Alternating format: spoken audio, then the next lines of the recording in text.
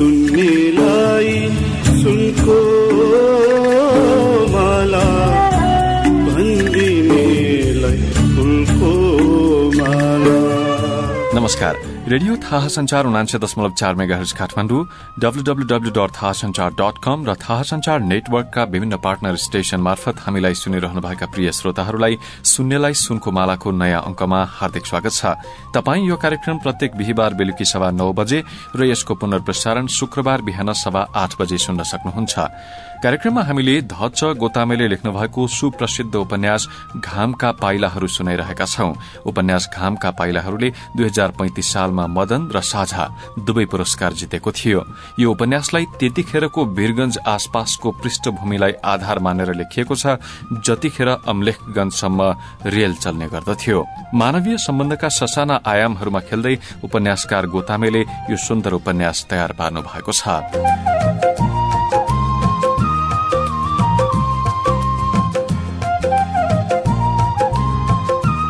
किशोर पवन यो उपन्यासको मूल पात्र हो। पवन र उसको हजुरबा दुर्गानाथ बीच जुन घनिष्ठता छ, बुबा पिताम्बरसँग छैन। पिताम्बर ससाना कुरामा पनि रिसाई राख्छन्। ठीक विपरीत हजुरबा दुर्गानाथ औधी मिजासिला स्वभावका छन्। तत्कालीन राणा प्रधानमन्त्री देव शमशेरका सहयोगी पण्डित दुर्गानाथ अहिले दमको बेथाले थलिएर अस्पतालमा उपचाररत छन्। रेल स्टेशनका हर्ताकर्ता लोको बाबु अर्थात अमलेन्दु भट्टाचार्य पण्डितजीलाई भेट्न अस्पताल पुगेका छन्। आजको अंकको आरम्भ हामी पवनका हजुरबा दुर्गानाथ र लोको बाबु बीचको रोचक संवादबाट गर्दैछौं। प्रस्तुत छ उपन्यास घामका पाइलाहरूको 6औं अंक।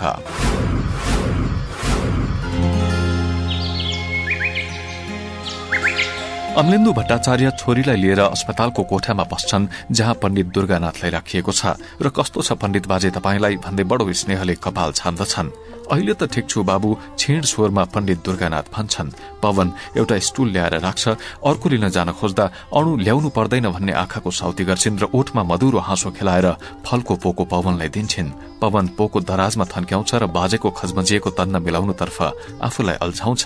लोको बाबु स्टुलमा बसेपछि भन्दछन्, हिजो मैले डाक्टर पठाइदिएको थिएँ। उसैबाट थाहा पाएँ कि तपाईँ अस्पतालमा हुनुहुन्छ भनेर। यो शहरभित्र नछिरेको पनि वर्षै दिन भएछ। हेर्नुहोस्, यसबीचमा निकै घर पनि थपिसकेका रहेछन्। पसलको संख्यामा पनि वृद्धि भए रहेछ। म त शंखभित्रको किरो जस्तो पो भए त। आफ्नो खोल छोडेर कहीँ जान्न। दिन रात त्यही रेलवे, त्यसैको काम। अमलेन्दु भट्टाचार्य आफ्नो पाइप छल्काउँछन्। हो अमलेन्दु बाबु, तपाईँ नै त यो रेलको जन्मदाता हुनुहुन्छ। तपाईँकै ठूलो जाँगर र ममताले रेलको उन्नति हुँदै गएको छ। हेर्नुहोस्, तपाईँ यो देशको लागि एउटा ठूलो कीर्ति छोडेर जाँदै हुनुहुन्छ। यो रेलको अस्तित्व र इतिहास रहउन्जेल तपाईलाई कसैले पनि बिर्सिन सक्दैन।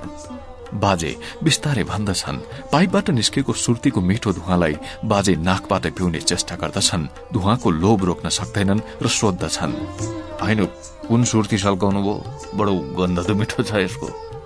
यो 3 नन्स भन्ने बेलायती सुर्ती एकजना कलकत्ताबाट ल्याइदिएको थियो, त्यही हो यो। दिउँ कागजमा बेरेर एक्सरको तान्नुहुन्छ त? भट्टाचार्य बाजेको थिचिराखेको अम्बललाई जिस्क्याइदिन्छन्। लोको बाबु पातलो कागज बेरेर सुर्ती हाल्छन् र यत्न साथ बनाएको चुरोट बाजेलाई दिन्छन्। बाजे मुट्ठी पारेर चुरोट सल्काउँछन्। चुरोटको पहिलो सर्को तानेर तृप्त हुन्छन्। झण्डै 2 दिनपछि धुवाँको तृष्णा मेट्न पाएकोले उनको शरीरमा एउटा नयाँ फुर्ती, स्वरमा भारीपना र आँखामा चहक आए जस्तो हुन्छ। हुन त पण्डितजी, निकोटिनले शरीरको श्वास प्रणालीलाई उत्तेजित बनाइदिन्छ। तसर्थ श्वास सम्बन्धी रोग भएकाले चुरोट तमाखु नखानु भन्छन्। तर गर्ने के? जीवनभरि लिसो टाँसिए जस्तो टाँसिरहेको अम्बललाई अब जीवनको सन्ध्याकालमा एक्कासी त्याग्न पनि त सकिन्न। अब धेरै खान भएन, तर अलिअलि मात्रामा अम्बललाई आहारा मात्र पुर्याएर शान्त तुल्याइ राखेन भने सम्पूर्ण शरीर नै फेरि निस्तेज भएर जान्छ। अमलेन्दु भट्टाचार्य भन्दछन्, ठिक भन्नुभयो बाबु। अब अघिसम्म म कर्खलो ओइला जस्तो लल्यागलुलुक भएको थिएँ, तर अहिले 1-2 सरको तानेपछि फुर्ती आए जस्तो भयो। बाजे चुरोट तान्दै उत्साहित भएर भन्दछन्, तपाईँ जस्तो संयमी मानिसलाई यो दमको बेथाले कसरी थलो पार्यो भन्छु म। नत्र भने त तपाईँभन्दा म केही वर्ष मात्रै कान्छो होला। हट्टाघट्टै छु, निरोगी छु अहिलेसम्म। अब के भन्नु, यो बेथाले मलाई धनकुटामै छोको। हेर्नुहोस्, अब महाराज देव शमशेरलाई पदच्युत गरेर नेपालबाट पहाडको बाटो धनकुटा धपाइयो। उहाँलाई राजधानी भन्दा निकै टाढा त्यही स्थायी रूपले राख्ने प्रबन्ध गरिएको थियो। अब निष्कासित प्रधानमन्त्रीको मन परेको मान्छे म, अब मेरो पनि सर्वस्व हरण गरे म पनि देव शमशेरसित धनकुटातिर लाएँ। पहाड़को उकालो ओह्रालोको हिँडाई हो वा वर्षायामको चिसो ओसिलो हावामा सास फेर्नाले हो, केही दिनपछि नै मेरो श्वास प्रणालीमा यो गरुङ्गोपना आए जस्तो लाग्न थाल्यो मलाई। छिट्टै यो सास फेर्दा नै घर घर हुने, स्वा स्वा हुने, यो श्वास प्रश्वासको सामान्य लम्बाइ पनि कम हुँदै गयो जस्तो लाग्यो। अब त्यहाँको जलवायु मलाई मात्र होइन, स्वयं देव शमशेरको लागि पनि कहाँ अनुकूल थियो र। अझ उनले भारतको कुनै रमाइलो र न्यानो ठाउँमा जान पाए हुन्थ्यो भनेर चाहिँ काठमाडौँमा खबर गरे। उता राजधानीतिरबाट चाहिँ धनकुटाको सट्टा बरु इलाम बस्नु न त भन्ने खबर त आयो, तर निकै लामो समयपछि आयो। अब यो बीचमा मेरो स्वास्थ्य चाहिँ खतमै भइसकेको थियो। हेर्नुहोस्, त्यही बेला हो दमको यो प्रारम्भिक लक्षण देखिएको। बाजे यसो भन्दै गर्दा चुरोटको दमाई ठुटो थुकदानीमा फ्याँकिदिनुहुन्छ। त्यही त अब यो साँडेको जुधाई बाछाको मिठाई भन्ने एउटा आहान छ नि, यसैले भन्ने त हो। अब दाजुभाइहरूको शक्ति र सत्ताको लागि भएको आन्थापमा तपाईँ पनि पर्नुभयो। लोको बाबु पुराना घटनाहरूको इतिवृत्त तान्नको लागि फुर्का समाउने चेष्टा गर्दछन्। हो नि, त्यो त अब साँच्ची भन्ने हो भने सत्ताको लागि पितृ हत्या गर्ने बाटो वीर शमशेरले नै आफ्ना भाइहरूलाई देखाएर गए। सोझा काका प्रधानमन्त्री रणदीपलाई गोली ठोकेर वीर शमशेरले 42 सालको पर्व खडा गरे हुन् र जंगबहादुरका 7 भाइहरूमा पालैसित यो बगेर जाने सत्ताको स्रोत वीर शमशेरका सन्तान 17 भाइ छोरापट्टि फर्कियो। अब वीर शमशेर प्रधानमन्त्री भएपछि उनका भाइ खड्ग शमशेर चिफ र देव शमशेर रोलैबाट लाठ पाएका हुन्। देव शमशेरका पिता धीर शमशेरकै पालादेखि मेरो पिताजीको चाहिँ त्यहाँ दरबारमा आवत जावत थियो र म आफैले पनि अगावैबाट लाठ साहबलाई रिझाएर राखेका थिएँ। बाजे केही बेर थकाइ मार्नुहुन्छ र पुनः बोल्न थाल्नुहुन्छ। अब वीर शमशेर प्रधानमन्त्री भएको केही दिनपछि नै चिफ खड्गलाई महाराज हुने अवतार भएछ। उनले पनि वीर शमशेरले देखाएकै बाटो समाते। अब एक दिन बेलुकी वीर शमशेरलाई खुसियाली भनेर खाना खान डाके। अब साँझ पख प्रधानमन्त्री आफ्नो सजी सजाउ भएको बग्गीमा चढेर खड्ग कहाँ जान आँटेका थिए। ढोकामा वीर शमशेरले ज्यादै पत्याएका फौजिङ कर्णेल उभिएर एउटा कमलो लट्ठी कर्दले काटिरहेको देखे। प्रधानमन्त्रीले सोधे त्यहाँ बग्गी रोकेर, क्यारे तैँले फाउदे भनेर। अब केही पनि उत्तर दिएन उसले। लट्ठी चाहिँ त्यो मुला काट्या छ। अनि वीर शमशेर त्यहाँबाट हिँडे, बग्गी गुड्यो बाहिर। केही टाढा पुगेपछि उनलाई चाहिँ मनमा एउटा तपाईँको झस्को लागे जस्तो भयो। उनले चाहिँ के अरे त्यसपछि भने बिचे बाटोमा बग्गी हड्याएर ओर्लिए अनि पछि आइरहेको एउटा अंगरक्षकलाई बग्गीमा आफू बस्ने ठाउँमा बसालेर चाहिँ के भने यो बग्गी माइला कहाँ पुगेपछि मलाई खबर गर्नु, म घोडामा आउँला भनेर भने। यति भनेर वीर शमशेर अंगरक्षकको घोडा चढेर घरतिर लाए। ऊ त जसै बग्गी खड्ग शमशेरको ढोकानिर पुगेको थियो, चारैतिर दरबारका छानाबाट समेत अगाविदेखि लुकिरहेका मानिसले असिना झारे जस्तो तपाईँको दन गोलीको पर्रा छोडे। अब साँझ झमकी परिसकेको थियो त्यतिखेर। त्यही भएर बग्गीभित्र बसेको मान्छेको त्यो आकृति त देखिन्थ्यो, अनुहार ठम्ब्याउन सकिन्थेन। गोलीले गर्दा बग्गी कस्तो भएको थियो भने यो चाल्नो छिद्र परे जस्तो।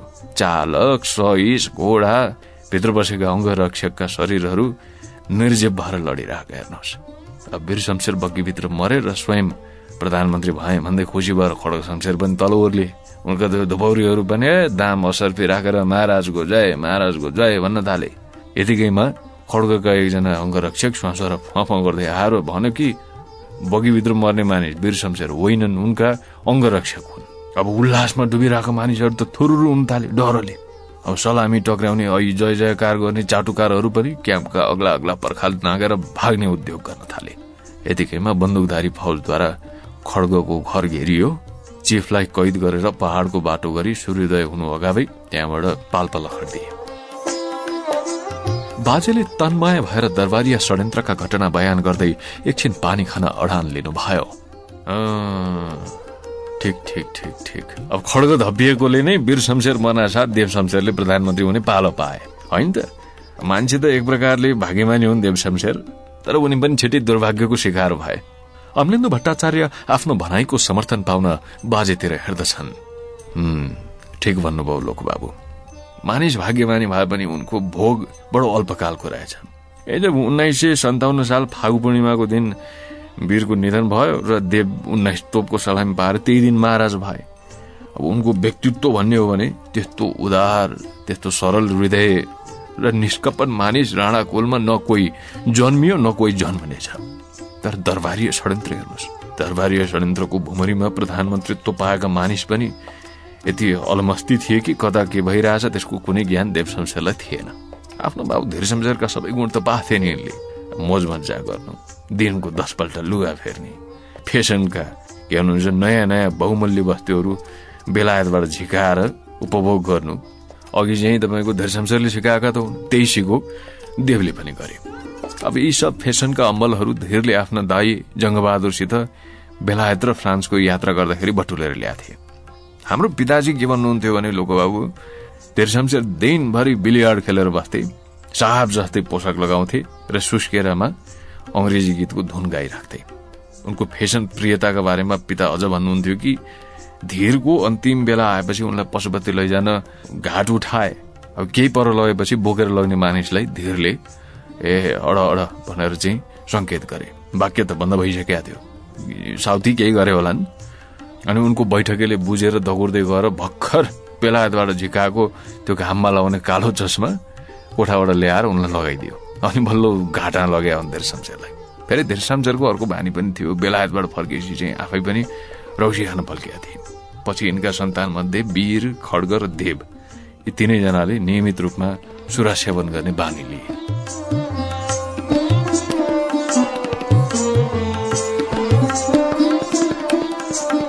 अब देवलाई धेरै पटक हामी शुभचिन्तकहरूले राजकाजमा मन दिन पनि भन्यौं।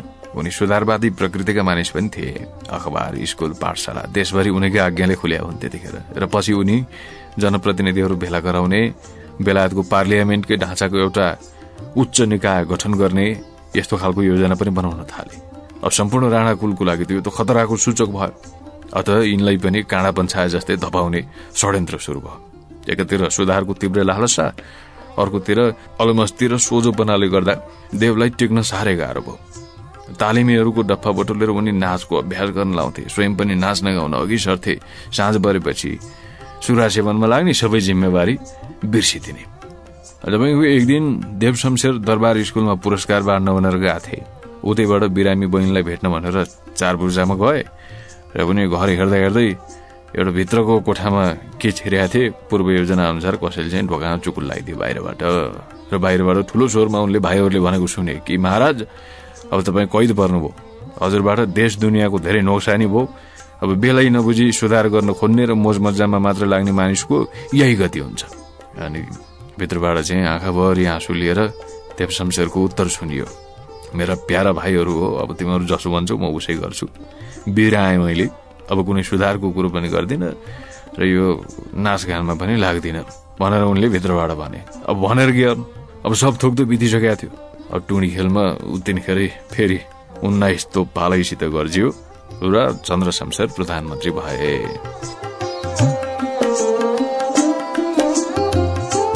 त्यही त बडो रोचक कुरो सुनाउनु भयो पण्डितजी तपाईँले। तपाईँको घर त देव शमशेरको दरबार र तपाईँको घर त नजिकै हुँदो होइन त पण्डितजी? लोकबाबुलाई बाजेको कुरामा निकै रस लाग्छ र उनी फेरि कोट्याउन खोज्छन्। अब के नजिक भन्नु के टाढा भन्नु, म कालीमाटीमा बस्थे, देव शमशेरको दरबार थापाथलीमा थियो, झन्डै 2 कोस जति टाढा भनौँ न। अब जाडो, गर्मी, वर्षा जुनसुकै याममा पनि बिहान 7 बजे महाराज उठ्दा ठिङ्ग उनको अगाडि उभिरहनु पर्थ्यो। के भन्थ्यो भने, ए दुर्गानाथ बाजे, तिम्रो अनुहार बिहान उठ्न साथ हेऱ्यो भने दिन बडो राम्रो जान्छ, सोझो माउनको अनुहार सायद पनि हुँदो रहेछ भनेर भन्थे। तर उनले त्यो नित्य हाजिरीको लागि साधन पनि जुटाइदिएका थिए मलाई। बेलायती कश्मीरका न्याना कोटहरू दिएका थिए, घोडाको एउटा सानो तबेला थियो, 3टा त घोडै दिएका थिए उनले, अझ 2टा मैले आफैले पनि किनेका थिएँ। घर दिएका थिए एकदम विशाल, नोकर चाकर सहिस गोठाला, 10-12 जनाको भात फाक्थ्यो, नपुग्दो केही थिएन।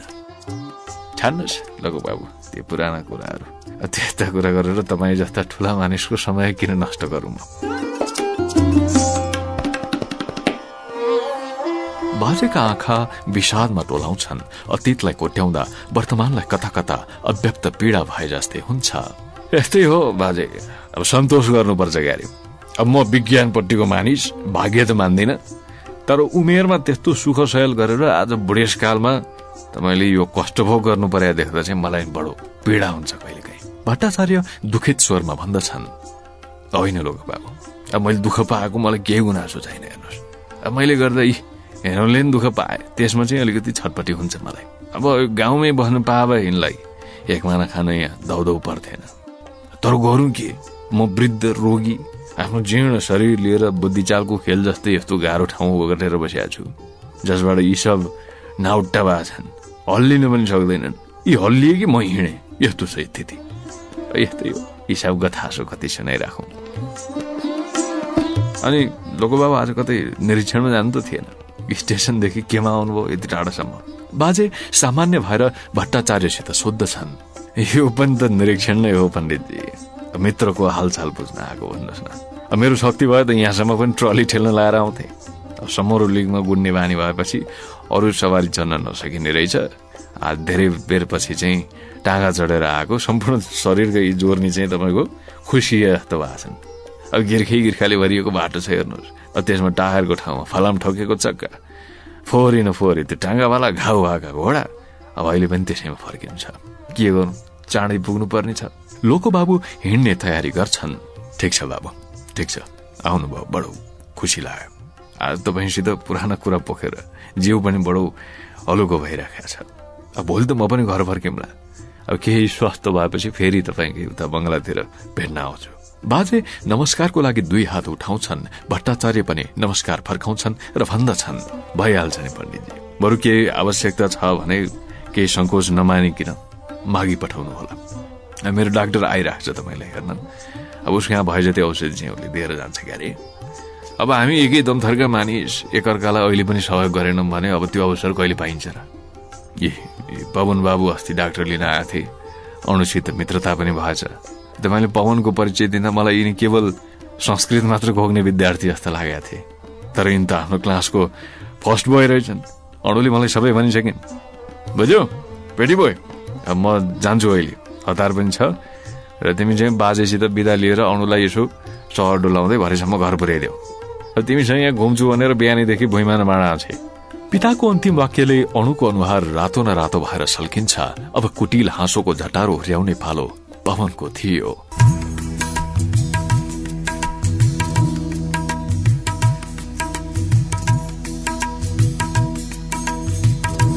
श्रीवास्तवको क्वार्टरबाट निस्किएर केही पर पुगेपछि गणेशी जितुको पिठ्यौमा धाप मार्दै भन्छ, हेर बेटा जितु, तेरो मालिकलाई डाक्टरले ठूलो बेइज्जती गरेछ, बुझिस् के? देखेनस् के तेरो मालिक नि कस्तो अनुहार लाएर बसेका छन्। डाक्टरले कुटेको जुन कुरा छ वो बिजुली जस्तै शहरभरि फैलिसक्यो। भोलिदेखि तेरो मालिक शहरमा आफ्नो मुहार पनि देखाउन सक्दैन। वो त छ, डाक्टरले कुटेको मैले पनि आँखाले देखाएको थिएँ। अब के गर्नु, मेरो त रिसले रगत उम्ल्या थियो। यो मालिकनीले नरोकेको भए म यो सिङ्गी यो लाठी छैन त्यसको मुखबाट कोचेर पिँधबाट निकालिदिन्थे।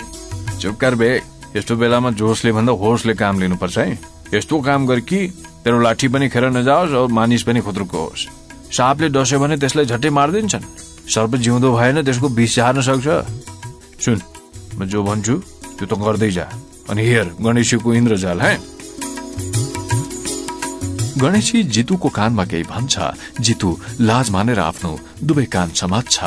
नै गणेशी दाइ, यो काम मबाट हुन सक्दैन। तिमी भन्छौ डाक्टरको टाउको काटेर झुन्ड्याउँदै ल्याएर मालिकको खुट्टामा राख्दै त म गर्छु, तर यो बेपर्दा हुने काम मबाट हुँदैन। गोबरको बुद्धि छ रे तेरो। गोबरको जस्तो बुद्धि नभए आज किन भाँडा बाँझेर बस्तिस? जसको अन्न पानीले यो शरीर बनाएछस्, केटाकेटीदेखि जसको नुन खाएछस्, त्यसको लागि आपत विपदमा परेको बेलामा केही गर्दैनस्? निमक खराम होस् त, तेरो बुढो मालिकको मन रोइराखेको देखेनस् तैँले? हेर, केही गरेनस् भने तैँले एक दिन रगत छादेर मर्छस् म भनेछु। के गरौँ गणेशी दाई, अब मैले आजसम्म कुनै आइमाईतर्फ आँख उठाएर पनि देखेको छैन। अब तरुनी आइमाई देख्यो कि मेरो जिउ थरथर काम्छ, पसिना आउन थाल्छ। जो मानिस औरतका सामु लुगा खोलेर छाती र पिठ्यौ देखाउँदा लाज मान्छ, त्यसले कसरी पराई आइमाईका सामु लुङ्गी उठाउन सक्छ? हेर गणेशी दाई, मलाई बरु भरिएको प्लेटफर्ममा जुत्लाले हिर्काऊ, केही शरम मान्दिन है, तर यस्तो बेशर्मीको काम नगराऊ। बरु खुट्टा समाउँछु तिम्रो। अबे साले, मेरो अगाडि साधु बिरालो हुन्छस् त? काम्लो ओढेर घिउ पिउने मान्छे होस् रे? दिउँसो एक्लैमा त मालिकले खुट्टा मिच्छस्। मास्टर की सालीको नाप लिएर पोढिस्किन्न जान्छस्, सबै कुकरमा गरेर हिँड्छस्। तर आफ्नो मालिकको शत्रुसँग यस्तो लाज मानिरहेछस् त कि हो नहो यसको खास जेठी सासू होस्। गणेशी प्लेटफर्ममा उत्तेजित भएर जितुलाई गाली गर्न थाल्छ। जितु दुवै हात जोडेर आकाशमा उठाउँछ। हे नचाहिने कुरा नगर गणेशी दाई, ती मेरा आमा र दिदी समानका छन्। मैले त्यस्तो काम गरेको भए अहिले आफ्नो घामले मलाई भस्म गराए सूर्य नारायण। अबे साले फटा अहिर, आधा रातमा घामले भस्म गर्ने क्रिया खान्छस्। गणेशी बेसरी हाँस्छ र जितु आफ्नो भूल सम्झेर लज्जित हुन्छ। जा रे, गणेशीले भनेको मान। अरे साले मर्दलाई के को लाज, भोलि बिहानैदेखि आफ्नो ड्युटीमा चालु हैजा, अरू जे गर्ने हो म गर्छु है। जितु केही नबोली मौन भएर उभिरहन्छ। गणेशी जितुको पिठ्यौमा थाप मार्छ। हेर, मलाई संस्कृतमा भन्न आउँदैन, त्यो आउने भए म किन पान बेच्थे, तर म जे भन्न खोजेछु त्यसको अर्थ के हुन्छ, जो मानिस लाज शरम छाडिदिन्छ त्यसको चारैतिर जितै जित हुन्छ, बुझिस् के? सो हे बालक, भोलिदेखि शरम छोडिदे, यता लुङ्गी घाँटीसम्म उचाल, उता आँखा चिम्ली। हेर, यसरी नै हो हाम्रो जित हुने है। ल जा, तँ यहीँबाट फर्की, मलाई पुर्याउन पर्दैन। हे गणेशी दाई, यो चोर बत्ती त लैजाऊ, आज बडो बाक्लो अँध्यारो छ रे। तिम्रो घर पनि त यहाँबाट त्यति टाढा छ, 3 माइल, खेतको आली आली जो जानु छ। अबे जितु, मलाई तैँले फेरि एउटा संस्कृत कथाको सम्झना दिलाइदिइस्। सत्सङ्गमा रहन्छु बाहुनहरूको मण्डलीमा, अनि संस्कृतका टुक्का सुक्का आउँछ अलिअलि। अब मियाहरूको सोहबत भएको भए म यस्तो बेला सायरी फर्माउँथे। एउटा अच्छपाद भन्ने ऋषि थिए जो थिए सूरदास, तर उनको आँखाको शक्ति कहाँ थियो त? उनको खुट्टामा। जहाँ गए पनि कहिले चुक्ने वा बाटो बिराउने गर्दैनथे, त्यसैले तिनको नाम थियो अक्षपाद। म पनि त्यस्तै हो यार, अँध्यारो रातमा एक्लै हिँड्दा हिँड्दा जो छ अच्छपाद भइसकेको छु। मेरो खुट्टाले आफै बाटो खोज्दै घर पुर्याउँछ मलाई, त्यसकारण तेरो चोर बत्ती तै लैजा, ल जा घर पनि।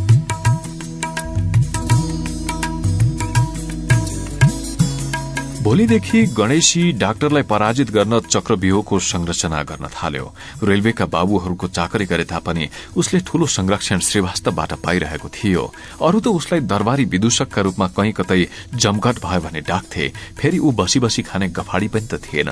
जति थुतुनो चलाउँथ्यो उति नै 10 नङ्ग्री पनि खियाउँथ्यो। भोज भतेर, विवाह व्रतबन्ध, श्राद्ध शुद्ध्याय सबैमा गणेशी अघिसरा भएर काम गर्ने भएकोले घरका महिलाहरू पनि कामको चटारो परेको बेला कराउँथे। लौन कोही गएर गणेशी मोरोलाई ढाकेर ल्यायो। यी पानी मरुवा घरका भुस्तिगृहहरू त खानाका काल मात्रै हुन्, कामको नाममा यिनीहरूबाट सिनका भाँचिन्न। गणेशी हुन पनि हाँसी हाँसी आँखा झिम्म गर्न नपाई सबै काम फत्ते गरिदिन्छ। मोरो फेरि अनेक कुथुङ्ग्री हालेर हँसाएर पनि मार्छ। एक दिन एकजना महिलाको सबै पाहुनाहरूको अगाडि बेइज्जत गरिदियो। ती महिला ठूलो दूधको खड्कुलो उचाल्न लागेकी थिइन्। गणेशी भन्छ, हे राम मालिकनी, यो गणेशी हुँदाहुँदै यत्रो भाँडो किन उठाउनुहुन्छ? धेरै बल गर्दा पाहुनाहरूको अगाडि कहीँ बेइज्जत भयो भने के गर्ने? मानिसहरू उसको कुरा सुनेर हाँस्न थाल्थे। यस प्रकारका गणेशीका टुक्काहरू महिला समुदायमा पनि प्रसिद्ध थिए, तर गणेशीका दुर्वाच्यहरू मनमा कसिङ्गर भएर रास लाग्न पाउँदैनथे। त्यसलाई तत्कालै हाँसोको हावाले हुत्याएर लैजान्थ्यो। उसका अश्लील अपशब्द पनि सामान्यतया सबैका लागि कर्णप्रिय भइसकेका थिए। स्टेशन मास्टरसित गणेशीको विशेष सम्बन्ध थियो, अरूभन्दा बढ़ी आत्मीय। श्रीवास्तव देशी दारूका भोगी र जुवाका लोभी थिए। यी दुवै अम्बलको आहारा गणेशी जुटाउँथ्यो। अबे गणेशी, आज जिउ अलि भारी छ रे, श्रीवास्तव भन्थे। कति भारी हो मास्टरजी? पौवा जति कि श्रद्धा जति? साले पाजी जहिले पनि गोपनी टोलबाट 5 पानेको रक्सी बोकेर ल्याउँछ। कहिले त आफ्नो मास्टर बाबुलाई अलि तेजाबी खुवा। ठिक छ बाबु, ठिक छ। आज म जुन माल ल्याउँछु नि त्यो महुवाको होइन, अम्लेखगंजकी तामाङनीले चुहाएको जामुनको कालो मसी जस्तो रक्सी। यस्तो रक्सी कि भोलि बिहान भाउजू जुत्ता लिएर मेरो टाउको फोड्न हिँड्नुहुन्छ। नगर फाँड सारा, जथाभावी बोल्छ। पहिले माल त ल्याए। रेलवेको अफिसरसित बसेर गिलास जुदाएर खान पाउनु गणेशीको लागि सानो गर्वको कुरा थिएन। सानो शहरमा रक्सी खानु साना जातको लागि मात्र क्षम्य थियो, तर केही प्रतिष्ठा आर्जन गरिसकेका मानिसले घरायसी भट्टीबाट झिकेको ठर्रा खानु नितान्त निन्दनीय थियो। लोकबाबु लुकाएर खाँदैनथे, तर उनको अम्मलको साधन प्रतिष्ठाको नापोसम्म पुग्ने किसिमको थियो। अंग्रेजले बनाएको सुनौलो रंगको व्हिस्की, त्यो पनि एकै शिशीको 30 रुपियाँ पर्ने। यता छ 1 रुपियाँ शेरको महुवाको तीव्र दुर्गन्धयुक्त सेतो झोल। दुवै रक्सीका बीच एक किसिमको रंगभेद नीति शहरवासीहरूले लिएका थिए। श्रीवास्तव साधारण सावगासका मझौला वर्गको कारिन्दा भएकोले देशी नखाएर के गरून्। उनले आफ्नो दुवै अम्बलको दुर्बलता गणेशीलाई सुम्पिदिएर आफूलाई सुरक्षित सम्झेका थिए। गणेशी सकेसम्म गोप्यता कायम राखेर श्रीवास्तवको सेवा गर्दथ्यो र घरका मानिसहरूको लागि पनि अभिन्न परिचारक भइसकेको थियो। श्रीवास्तवहरू पनि बेला बेलामा आफ्नो अर्धानुहरू हिल्ला लाएर गणेशीहरूको इज्जत ढाकी राख्थे।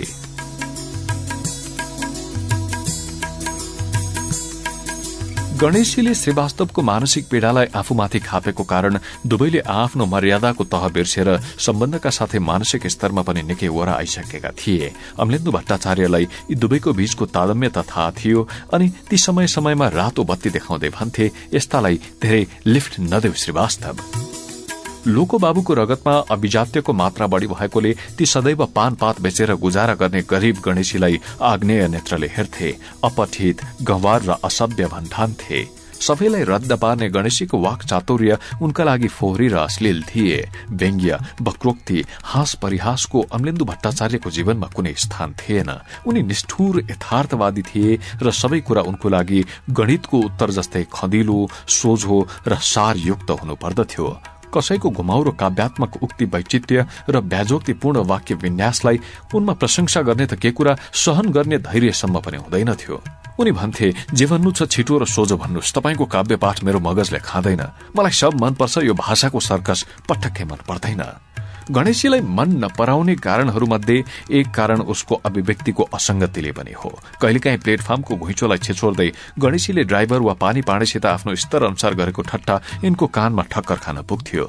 अमलेन्दु भट्टाचार्य आफ्नो सानो घन भएको लट्ठी सिमेन्टमा बजार्दै चित्कार गर्थे, "ऐ इडियट, स्वाइन, डटी ल्याङ्ग्वेज बोल्छ, मुख धुन भन रे त्यसलाई।"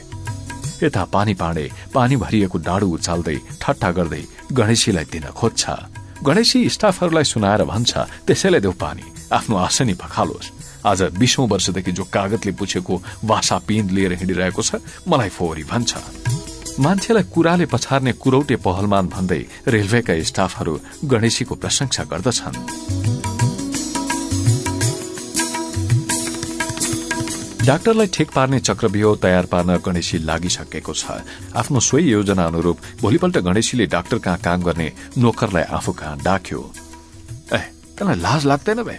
यस्तो राम्रो शरीर भएको नौजवान छ, साला गर्भिणी आइमाईको लंगौटी पछारेर पेट पाल्छ। जातको त गहार होस्, याद छ कि छैन? बरु काँधमा जनानी सवारी बोक, अरू केही काम गर, तर यसरी आफ्नो भाउ बाजेको नाकमा गु नदलेर।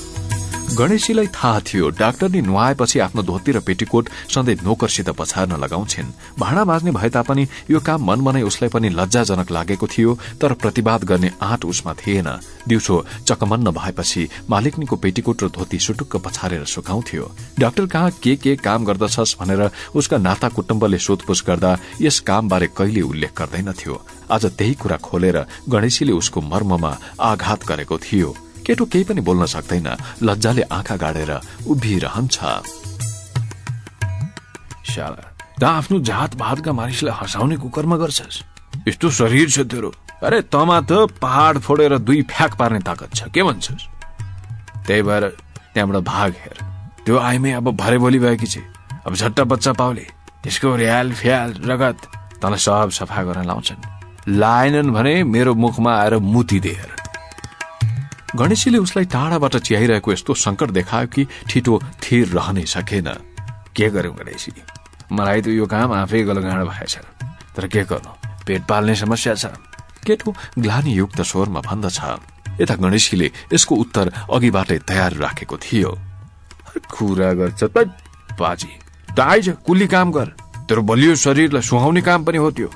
त्यहाँ 2 रुपियाँ तिरेर त्यो बनाउनु पर्छ, नम्बर लिनुपर्छ है।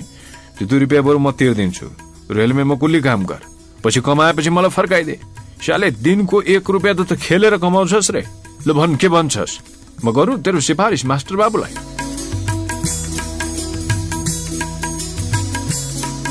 डाक्टरको नोकर कुल्लीको कालो कुर्तामा पित्तले नम्बर भिरेर यात्रुहरूको झिटी ओसार्न थाल्यो। यसै गरी गणेशीले डाक्टरको घरमा काम गर्ने मेहतर्नीलाई पनि केही थप प्रलोभन दिएर अन्यत्र लगाइदियो। चारैतिर नाकाबन्दी गरेर गणेशी कान थापेर बसिरहेको थियो, तर डाक्टरको डेराबाट हाहाकारको आवाज सुन्न पाएको थिएन। डाक्टर परिवारको गाह्रो सांग्रोको प्रारम्भिक संकेतको सूचना जितुले गणेशीलाई दियो। डाक्टर अन्डरवेयर लगाएर रात भरिसकेपछि पानी ओसार्छन् र माथिको तलामा लैजान्छन्। गर्मीले अत्तालिएकी डाक्टरनीलाई दिनको 2-3 पटक शीतल पानीले नुहाउने व्यवस्था नोकरलाई गर्नुपर्थ्यो। तल धारामा डाक्टरसम्म त नुहाउन सक्थे, तर महिलाको लागि नुहाउने उपयुक्त स्थान त्यो थिएन। डाक्टरनी माथि बरण्डाकै एउटा छेउमा नुहाउँथिन्। डाक्टरले पानी ओसार्न थालेपछि दिनको एकपटक पनि नुहाउन उनलाई दौदौ हुन गयो। नोकर र मेहतरनी एकैपटक काम छोडेर हिँडेपछि डाक्टर बल्ल झल्यास भए। उनको छाडा हातको प्रतिक्रिया बिस्तारै प्रकट हुन थाल्यो भन्ने कुरा लोग्ने स्वास्नी दुवैले चाल पाए। नोकरहरू घरमा हुन्जेल ती अस्तित्वहीन जस्तै भएर रहेका हुन्छन्। तिनको श्रमको कदर गर्ने र भाइ छोरा जस्तै समान व्यवहार गर्नु त परै जाओस्, उनीहरूसित मिठो मुख गरेर बोल्नु समेत मानिस हेय सम्झिन्छन्। सबै परिवारमा यस्तो अदम व्यवहार नहुँदो हो, तर डाक्टर परिवारमा भने यस्तै अमानवीय परिपाटी थियो। डाक्टरकी पत्नी सदैव दुखित, सदैव पीड़ित र सदैव गुनासोमा डुबेकी रहन्थिन्। उनको विरक्तिको बिन्दु कुनै एक ठाउँमा थिएन। यति व्यापक र यति विशाल थियो कि डाक्टरले त्यसलाई ढाक्न अझ 2 आयुर्दाको उनलाई दरकार पर्दथ्यो। डाक्टर आफ्नो पत्नीको विरक्तिबाट विरक्त थिए। पत्नीलाई प्रसन्न पार्न उनको विषादयुक्त अनुहारमा हाँसोको एउटा सानो तरंग उठाएर डाक्टर हर सम्भव प्रयत्न गरिरहन्थे।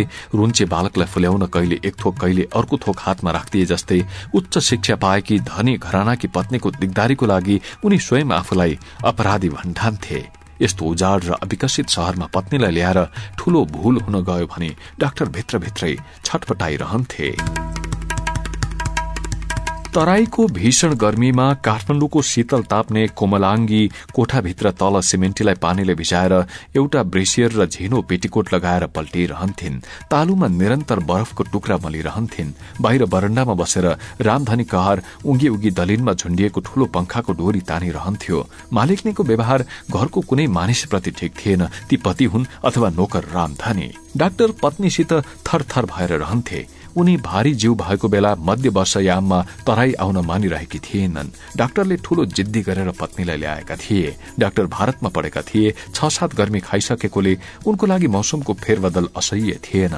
दोस्रो, नोकरीको बाध्यताले गर्दा उनी गर्मी खाने मानसिक तयारी गरेर काठमाडौँबाट तराई झरेका थिए। तर पत्नीले काठमाडौँको उपत्यका बाहिर आजसम्म टेकेकी थिएनन्। भीमफेदीबाट तल ओर्लिना साथ उखरमौलो गर्मीको रन्को, तातो हावा, बाक्लो धुलोको समुद्र र चिरबिराउँदो घामले उनलाई निस्तेज र शिथिल मात्र तुल्याएन, उनमा स्वभावगत परिवर्तन पनि ल्याइदियो। हरेक व्यक्तिप्रति आक्रोश र प्रत्येक वस्तुसित विरक्त तुल्याइदियो। छ्या छ्या छ्या छ्या, यो पनि कुनै बस्ने ठाउँ? नर्क हो यो त, नर्क, कुम्बी पाक नर्क। 24 घण्टा आगो बर्सिरहन्छ। के खानु के लाउनु यस्तोमा? यहाँ बस्ने पनि कोही मानिस हुन्? सबै गर्मीका किरा, काला न काला कुरूप घिनलाग्दा। पसिनाले मान्छेहरूको सम्पूर्ण शरीरबाट दुर्गन्धको भक्कान उठ्ने। यहाँका लोग्ने मान्छे के गर्छन्? दिउँसो कुनै बाक्लो छाया देख्नै हुन्न। गम्छाको छाया लड्यो आइमै अनि घर पछाडिको सियालामा एक अर्काको चोलो खोल्यो दिनभरि कि जुम्रा हेर्छन् कि घमरो फुटाएर बस्छन्। कस्तो ठाउँमा ल्यायो ए डाक्टर? पत्नी भर्खरै रोग शय्याबाट उठेको मधौरोको जस्तो बोलीमा भन्दछन्। अब हेर डार्लिङ, अब गर्मीबाट जति आत्तियो उति उसले रन्थनाउँछ। यो गर्मी चिज नै यस्तो हो के। अब 2-4 दिनमा बानी पर्छ तिम्रो, हेर्दै जाऊ न। डाक्टर हाँसे जस्तो गर्छन्। बैगो मलाई गर्मी खाने कुनै अभ्यास गर्नु परेको छैन। म जोगी हो, साधुनी हो, म जो शरीरलाई कष्ट दिने साधना गरिराख। मलाई त पठाइदेऊ काठमाडौँ। हेर अहिले उहाँ विष्णुमती पारीबाट बगेर आएको चिसो हावा घरको झ्यालबाट छिरेर सुनकेमराको कस्तो मिठो सुवासले घरभरि लट्ठाइराख्या होला। करुवाको टुटीबाट अग्लो न अग्लो धार लाएर कल कल कल कल गर्दै दूध भन्दा स्वादिलो चिसो पानी खान पाइन्थ्यो उहाँ। यहाँ कहाँ पाउन्? काफल, ऐसेलु, आलु बखडा भरिएर बस्या होलान्। बिहान बेलुकी ज्यापुज्यापिनीहरूको हँसिलो अनुहार लिएर मस्किँदै हाते मरोलीको एकहोरो स्वर, झ्यालीको टुम्छ्यामा चर्या गीत गाउँदै रातो मच्छिन्द्रलाई भीमसेन पाती चढाउन गएको यहाँ हेर्न पाउँछु मैले। मलाई त खपी नसक्नु भयो। गर्मीले त शुद्धि बुद्धि हराउला जस्तो भयो। यस्तो भइरहेछ जीवनको सारा रस यही गर्मीले सोसेर लैजाला जस्तो। ए डाक्टर, बिन्ती गर्छु मलाई पठाइदेऊ के काठमाडौँ। पत्नी अतिशय दुखी भएर हात जोड्छिन्। यस्तो केटकेटी जस्तो कुरा गरिरह भने तिमी आएको एक साता पनि भएको छैन, कसरी फर्किने? यस्तो शरीर छ तिम्रो, फर्किन सकिन्छ? डाक्टर झर्किए जस्तो गर्छन् र अर्को कोठामा गएर मोटा मोटा औषधि ग्रन्थ पल्टाएर बस्छन्। पत्नी डाक्टर त्यहाँबाट हिँडिसकेपछि अब रामधनीतिर खनिन्छन्। ए राम, के नाम हो यसको? के अर्थको नाम हो तेरो? कतिचोटि भने 10 मिनटपछि धाराबाट पानी ल्याएर सिमेन्टी भिजाइदिए 24 घण्टा उगिरहन्छ। पंखा तान्दा तान्दा श्रम स्वेदले नुहाएको कहार युवक बडो विनीत अनुहार लाएर सिमेन्टीमा पानी खनाउँछ। झिनो पेटीकोट पानीले भिजी ठाउँ ठाउँमा टाँसिएर पारदर्शी भइदिन्छ। मालिकनीको अर्धनग्न शरीर र विशाल भुँडी देखेर भित्रभित्र रामधनी साह्रै घिनाउँछ। कस्तो बेशरम आइमाई हो यो। अब बढी गर्मीले गुम्सिएको खण्डमा यसले पेटीकोट पनि झिकेर फाल्दिन बेर मान्दिन। विशाल पेटको भकारी बोकेर दुवै हात असरल्ल पारी उत्तानो लडेकी मालिकनीतिर सकभर ऊ हेर्न चाहदैन। आँखा अन्यत्रै बचाएर पानी हाल्छ र मनमा नै फेरि भन्छ, यो राक्षसनीलाई जति गर्मी कसैले पनि नहुँदो। सब स्त्रीया चरित्र, सब स्त्रीया चरित्र। म जस्तो पोइ भए 2 कोर्रा लगाइदिन्थे पिँदा ठिक हुन्थे। ए केटा, यता नआइज, यता जिउभरि पसिना छ तेरो। कस्तो गनाको, छ्या छ्या छ्या, सबै मजिसो यस्तै त होला नि गन्धपुरी। जा बाहिर पंखा तान। रामधनी बरण्डामा जान्छ। डाक्टर बिस्तारै भित्र छिर्छन्। उनलाई पत्नीको अर्धनग्न अवस्था मन पर्दैन, तर कडा प्रतिवाद गर्न पनि सक्दैनन्। डार्लिङ, तिमीलाई कुनै आइमै नगर्ने चाहिने हेर। खासमा त्यो केटा भित्र डाक्यो कि कस्तो रुन्ची अनुहार पारेर बस्छ। तिमी यसरी बस्नु नगर न, नाङ्गै केही लाऊ माथिबाट। अब यस्तै हो भने कसरी काट्छौ झन् भदौरे गर्मी। अब भदौरे गर्मीको कुरा गर। अब अहिले मर्चु जस्तो भइसक्यो, के को भदौरे गर्मी? यो यही केटो ठिक छ, अर्को खोज्ने होइन। यति काम कुनै मधेसिनीले गर्न सक्दैनन्। बिहानदेखि बेलुकासम्म पंखा तानेर बस्न सक्छ आइमाईले? गर्मी सहनको लागि म जेसुकै गरौँ हेर। त्यसमा तिमी केही पनि नबोल, जाऊ आफ्नो काम गर। Don't hang around please. ठिक छ, तिमी आफ्नो आरामको लागि जे मन लाग्छ गर त नि। त्यो गरिब केटोलाई पनि त के आराम त देऊ। त्यो बिरामी पर्यो, भागिदियो भनेदेखि के हुन्छ हाम्रो अवस्था? अब अहिले खेतीपातीको समय पनि छ, चटारो। अब नृत्यको मान्छे भेट्टाउन पनि सकिन्न फेरि। रामधनीले कुरा बुझ्ला भनेर डाक्टर यी सब कुरा अंग्रेजीमा भन्दछन्, तर पत्नीलाई केही पनि प्रभाव पर्दैन। किन भाग्छ के यो? खेतमा हलो जोत्ने केटोलाई दिनभरि पेटभरि खुवाएर राखेको छु। यसरी 2 छक खान पाउँछ डकारेर अन्त यसले। यसलाई त अहिले त घोक्र्याएर लजा भनेर निकाले पनि जाँदैन। यी मान्छे यस्ता पनि, न यिनलाई आराम चाहिन्छ, न यिनीहरू कहिले बिरामी पर्छन्। प्लिज के doctor, leave me alone. Doctor त्यहाँबाट बाहिर निस्कन्छन् र मनमा नै पश्चाताप गर्छन्। यो हनबेर्नोलाई यहाँ ल्याएर साह्रै हन्डर खाने भए भन्ठान्दै।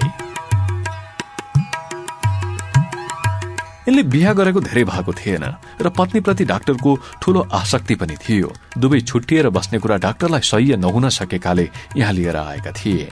गर्मी सहने र तराईमा रहने बारे पत्नीको यस्तो अतिवादी विक्षिप्त मनोदशा होला भन्ने परिकल्पना डाक्टरले कहिले गर्न सकेका थिएनन्। तराईवासीहरूप्रति ज्यादै हेय उपेक्षापूर्ण धारणा उनकी पत्नीको यहाँ टेकेदेखि नै थियो। काठमाडौँ खाल्डोमै जन्मेर हुर्केकीले उपत्यका बाहिर पनि देशको एउटा विशाल भूभाग छ। पहिरन, बनोट र भाषाको पार्थक्य भए तापनि त्यहाँका मानिस पनि देशका समान सन्तति हुन् भन्ने कुरा पुस्तकमा पढे पनि उनको आत्माले स्वीकार गर्न सकेको थिएन। यो कुरा बुझाउन डाक्टरले जति प्रयत्न गरे पनि निरर्थक हुन जान्थ्यो। उनी आफ्नो स्त्री हटबाट डग्ने कुनै कुरै थिएन। भरे भोलि भएकी आइमाईसित दिनरात झ्याउझ्याउ गरिरहने काम ठिक होइन। यसको कुप्रभाव भविष्यको सन्तान उपर पनि पर्न सक्दछ भनेर स्वयं डाक्टर जण्ड मिजाजका भए तापनि रिसको सम्वेगलाई नियन्त्रण गर्ने प्रयत्न गर्दथे र जहिले पनि लोते कान लाएर पत्नीको कोठाबाट बाहिर निस्कन्थे।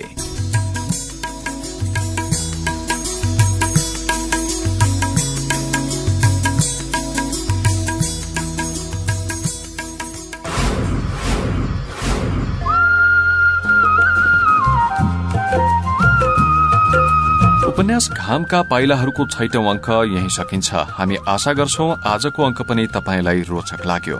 हवस् त, आजको अंक यति नै। उपन्यास घामका पाइलाहरू र यस कार्यक्रमबारे यहाँको धारणा पठाउन चाहनुहुन्छ भने तपाईलाई हार्दिक स्वागत छ।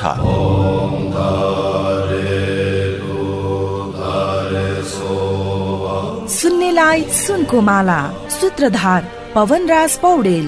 लेखक धनुषचन्द्र गौतम। प्रतिक्रियाका लागि facebook.com/थाहासञ्चार वा थाहासञ्चार@gmail.com।